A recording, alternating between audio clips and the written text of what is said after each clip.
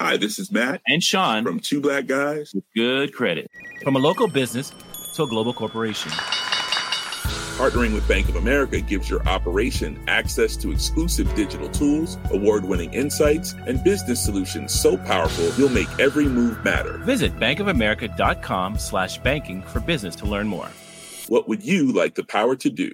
Bank of America, N.A., copyright 2024.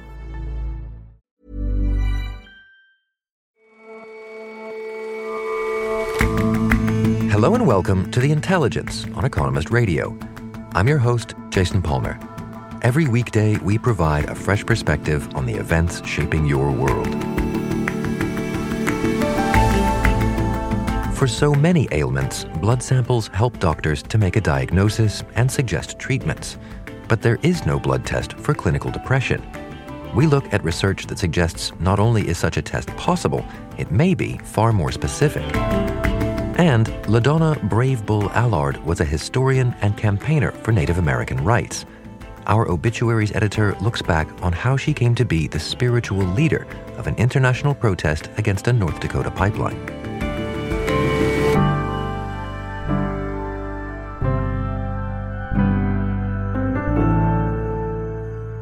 But first,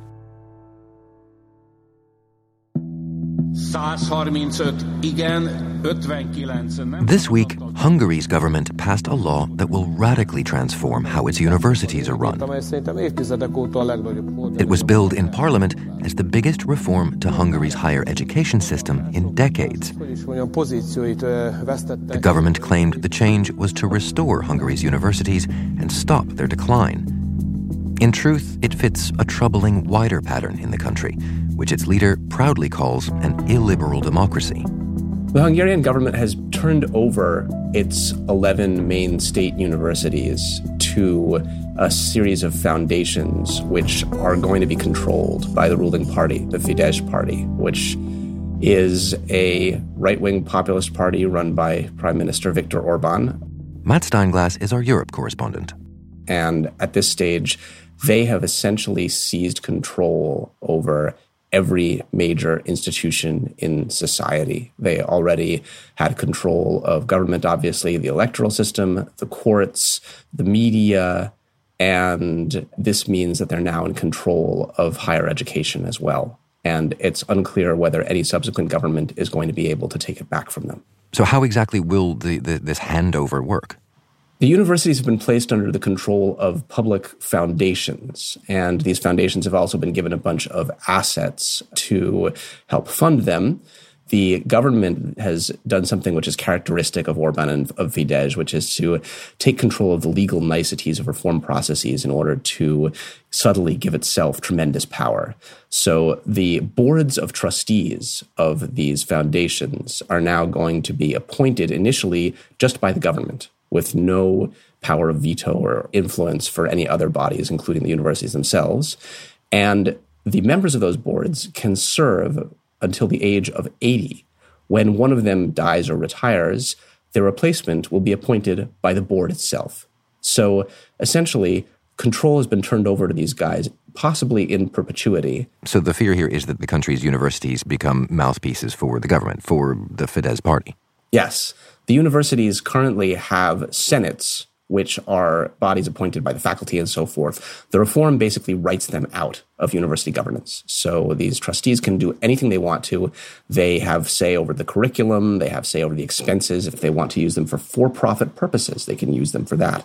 They can use them to fund their own lifestyles. We don't know what they're going to do with them.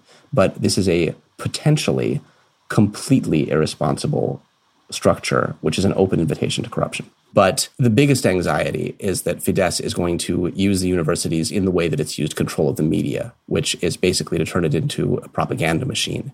Fidesz's rule is based on the identification of a series of usually imaginary enemies. They like to crusade against the supposed plots of George Soros, the Hungarian-born billionaire. They like to make a big stink about Brussels seizing too much control.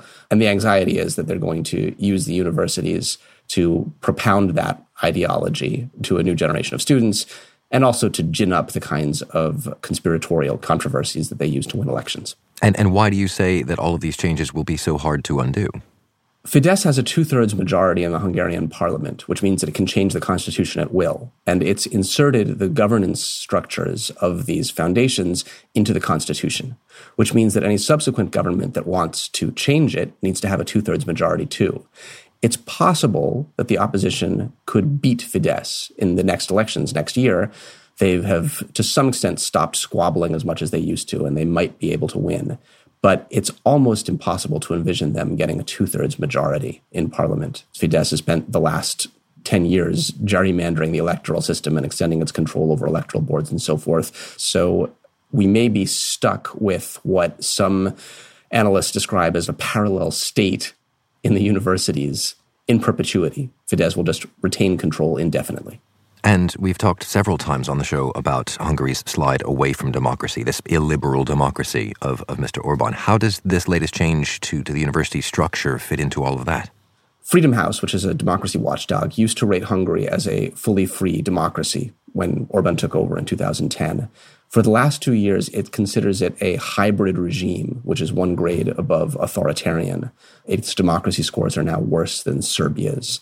The most discomforting thing is that Viktor Orbán is a kind of a brilliant innovator, and the ideas that he comes up with for how to create autocratic governance while maintaining a facade of democracy get picked up by all sorts of other countries. They've already been imitated by Poland, which has taken over its own media and is trying to take over its court system, and would-be imitators of Orbán in places like Croatia, Czech Republic, and Slovenia are often trying to do the same things. You could expect to see this takeover of the universities imitated in other authoritarian populist countries as well.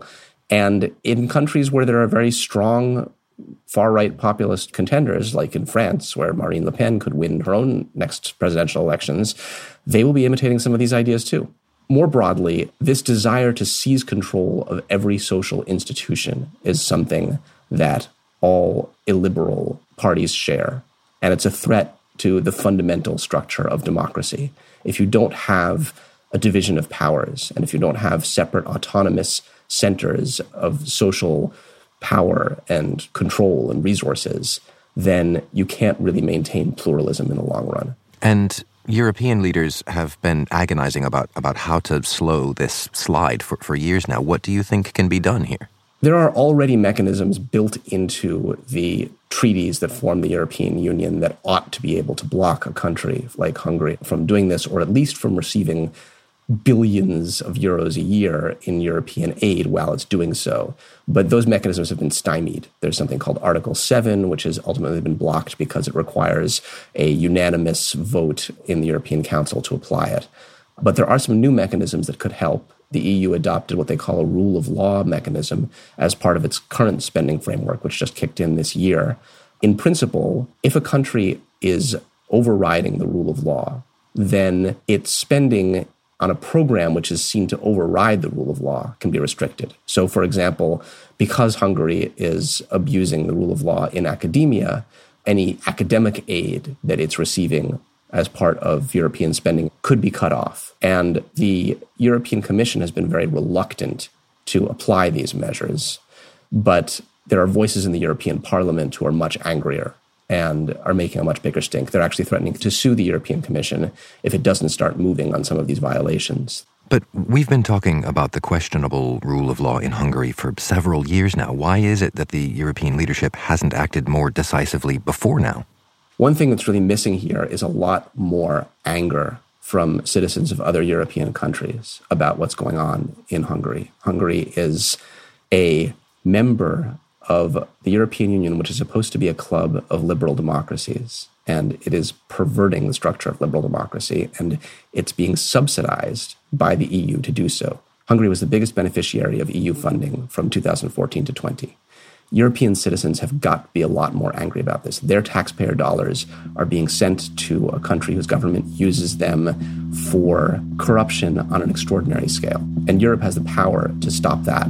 It will do that if European voters get angry enough about it. Thanks very much for joining us, Matt. Thank you, Jason. For more analysis like this from our international network of correspondents, take out a subscription to The Economist. Get a great introductory deal at economist.com/intelligence offer. The link is in the show notes. Hi, this is Matt and Sean from Two Black Guys with good credit. From a local business to a global corporation. Partnering with Bank of America gives your operation access to exclusive digital tools, award-winning insights, and business solutions so powerful you'll make every move matter. Visit bankofamerica.com/banking for business to learn more. What would you like the power to do? Bank of America, N.A., copyright 2024.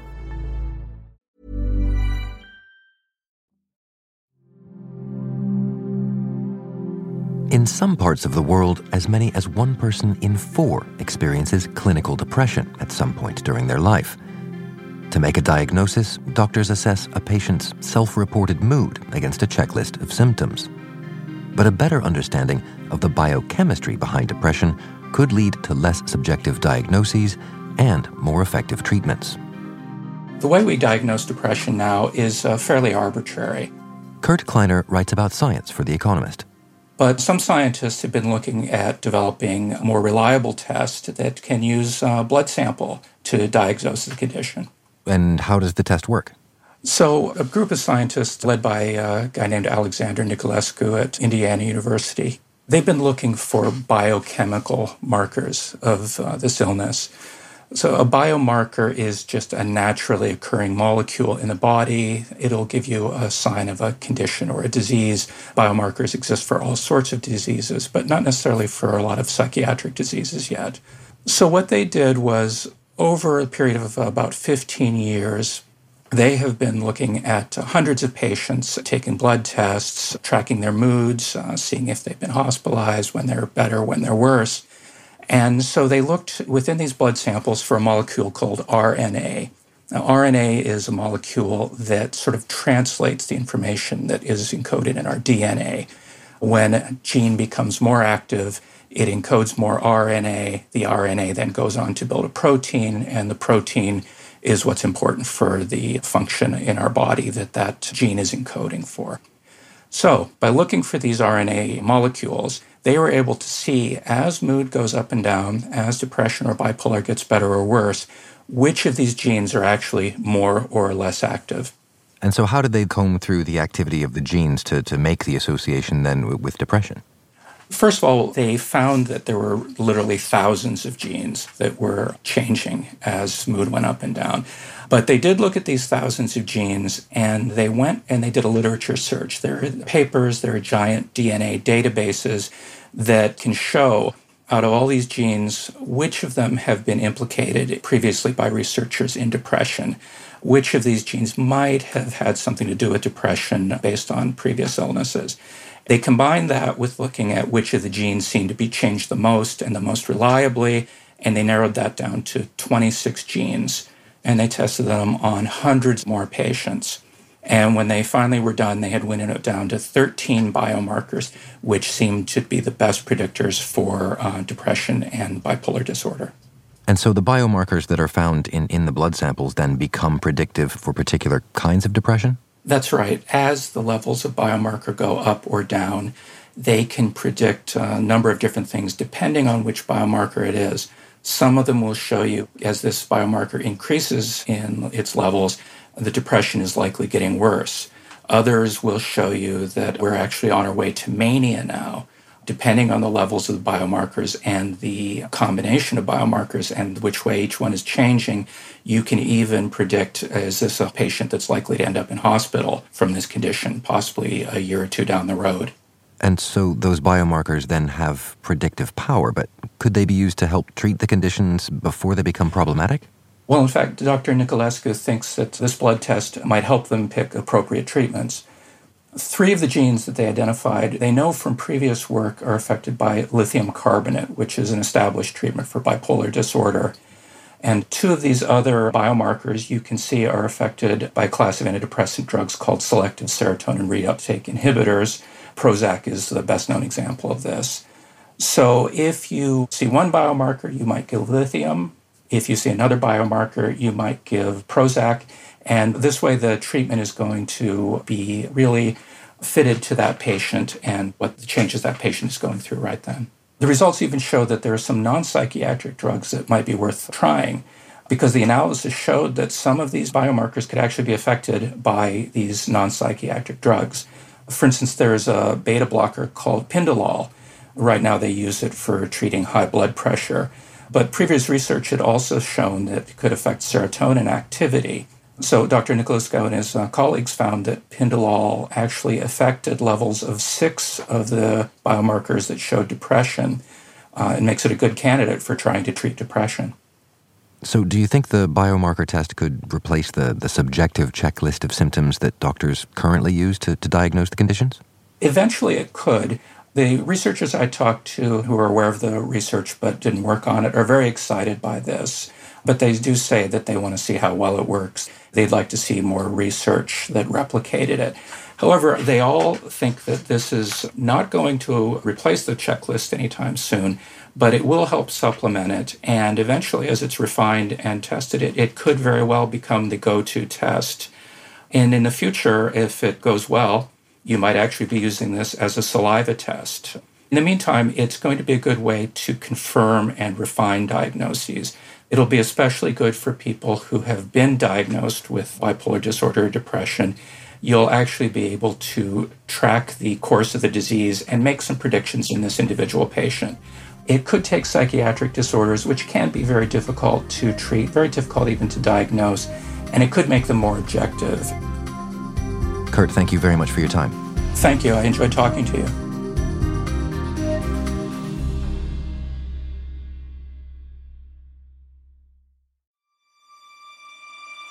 LaDonna Allard was the historian of the Standing Rock Sioux tribe, and she got to know every part of the land she was in charge of. Anne Rowe is The Economist's obituaries editor. And one day she drove with her husband to a place called Whitestone Hill. And as they drove along, she suddenly told her husband they had to stop because she could hear the grief coming out of the ground. She could hear crying and screaming. And Whitestone Hill was the site of a terrible massacre, September the 3rd, 1863, when a great number of women and children from the Sioux tribe had been herded into a ravine by troops from the U.S. Army. Among the children herded through the ravine was her great-great-grandmother, Mary Big Moccasin, who was then 9 years old. And she was shot and lay in the field calling for her mother for hours. And her great-great-grandmother's voice, too, seemed to be coming out of the ground.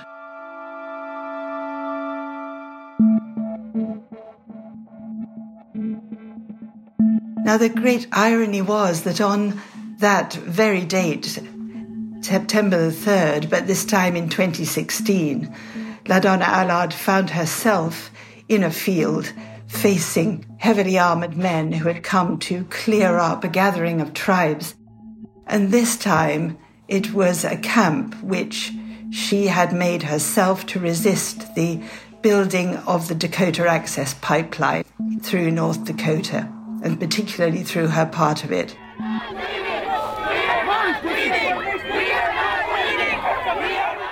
The bulldozers are still going, and they're yelling at the men in hard hats. One man in hard hat threw one of the protesters down. She thought to herself, how is it that on the very day of the anniversary of the terrible massacre of 1863, I am standing here also being oppressed and driven out by white men? She supposed it was happening because she was living in a time of prophecy, a time that had been talked about and foretold by the old women of the tribe who used to sit around the kitchen table at night and talk. One of the characters they discussed was something called the Black Snake, which was going to come and destroy the world. The old women supposed that the Black Snake was probably the new interstate which had come through North Dakota. But as LaDonna herself thought, the Black Snake was this Dakota Access Pipeline, which was approved in 2014 by Barack Obama's administration to carry oil from the shale fields of North Dakota into Illinois. She was certainly no activist. She'd been trained as a historian, and she'd worked for 25 years with the Standing Rock Sioux to build a historical preservation office. Gradually, she began to think that she must do something about this. It wasn't enough to be merely a historian recording these sites. She had to take a stand. And so she made her land available, and she called this the Sacred Stone Camp, and set it up at first with just a few people. But gradually, as word got out that the tribes were beginning to resist the pipeline, more and more people came. She gave an appeal on social media, and that brought, in the end, thousands of people. It was just like the great gathering of the Sioux that had happened before the Whitestone Hill massacre. Everybody getting together for a cause, sitting around the blazing fires, telling stories and so on. And this protest in the camps went on for about a year. Meanwhile, the administration in Washington was going back and forth on the pipeline. The Obama administration paused it. Then when Donald Trump came in, he wanted it to continue.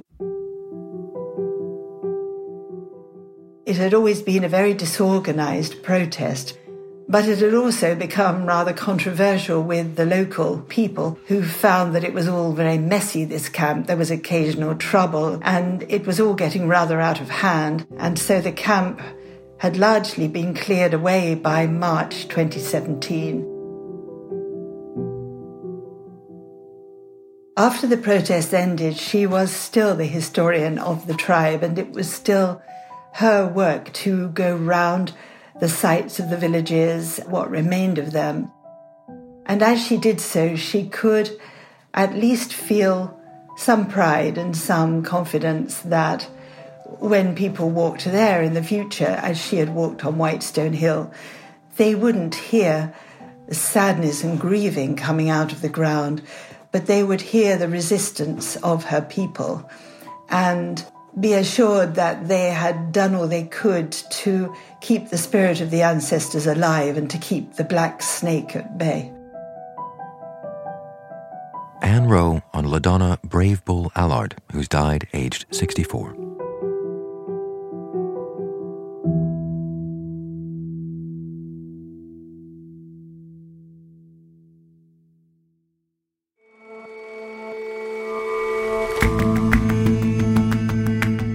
That's all for this episode of The Intelligence. The show's editors are Marguerite Howell and Kim Gittleson. Our senior producers are Chris Impey, Duncan Barber, and Sam Colbert. Our producers are Stevie Hertz and William Warren, and assistant producer Jason Hoskin, with extra help this week from Emily Elias and Pete Naughton. Our sound engineer is Daniel Lloyd Evans, and our trainee is Abisoye Oshindairo. We'll all see you back here on Monday.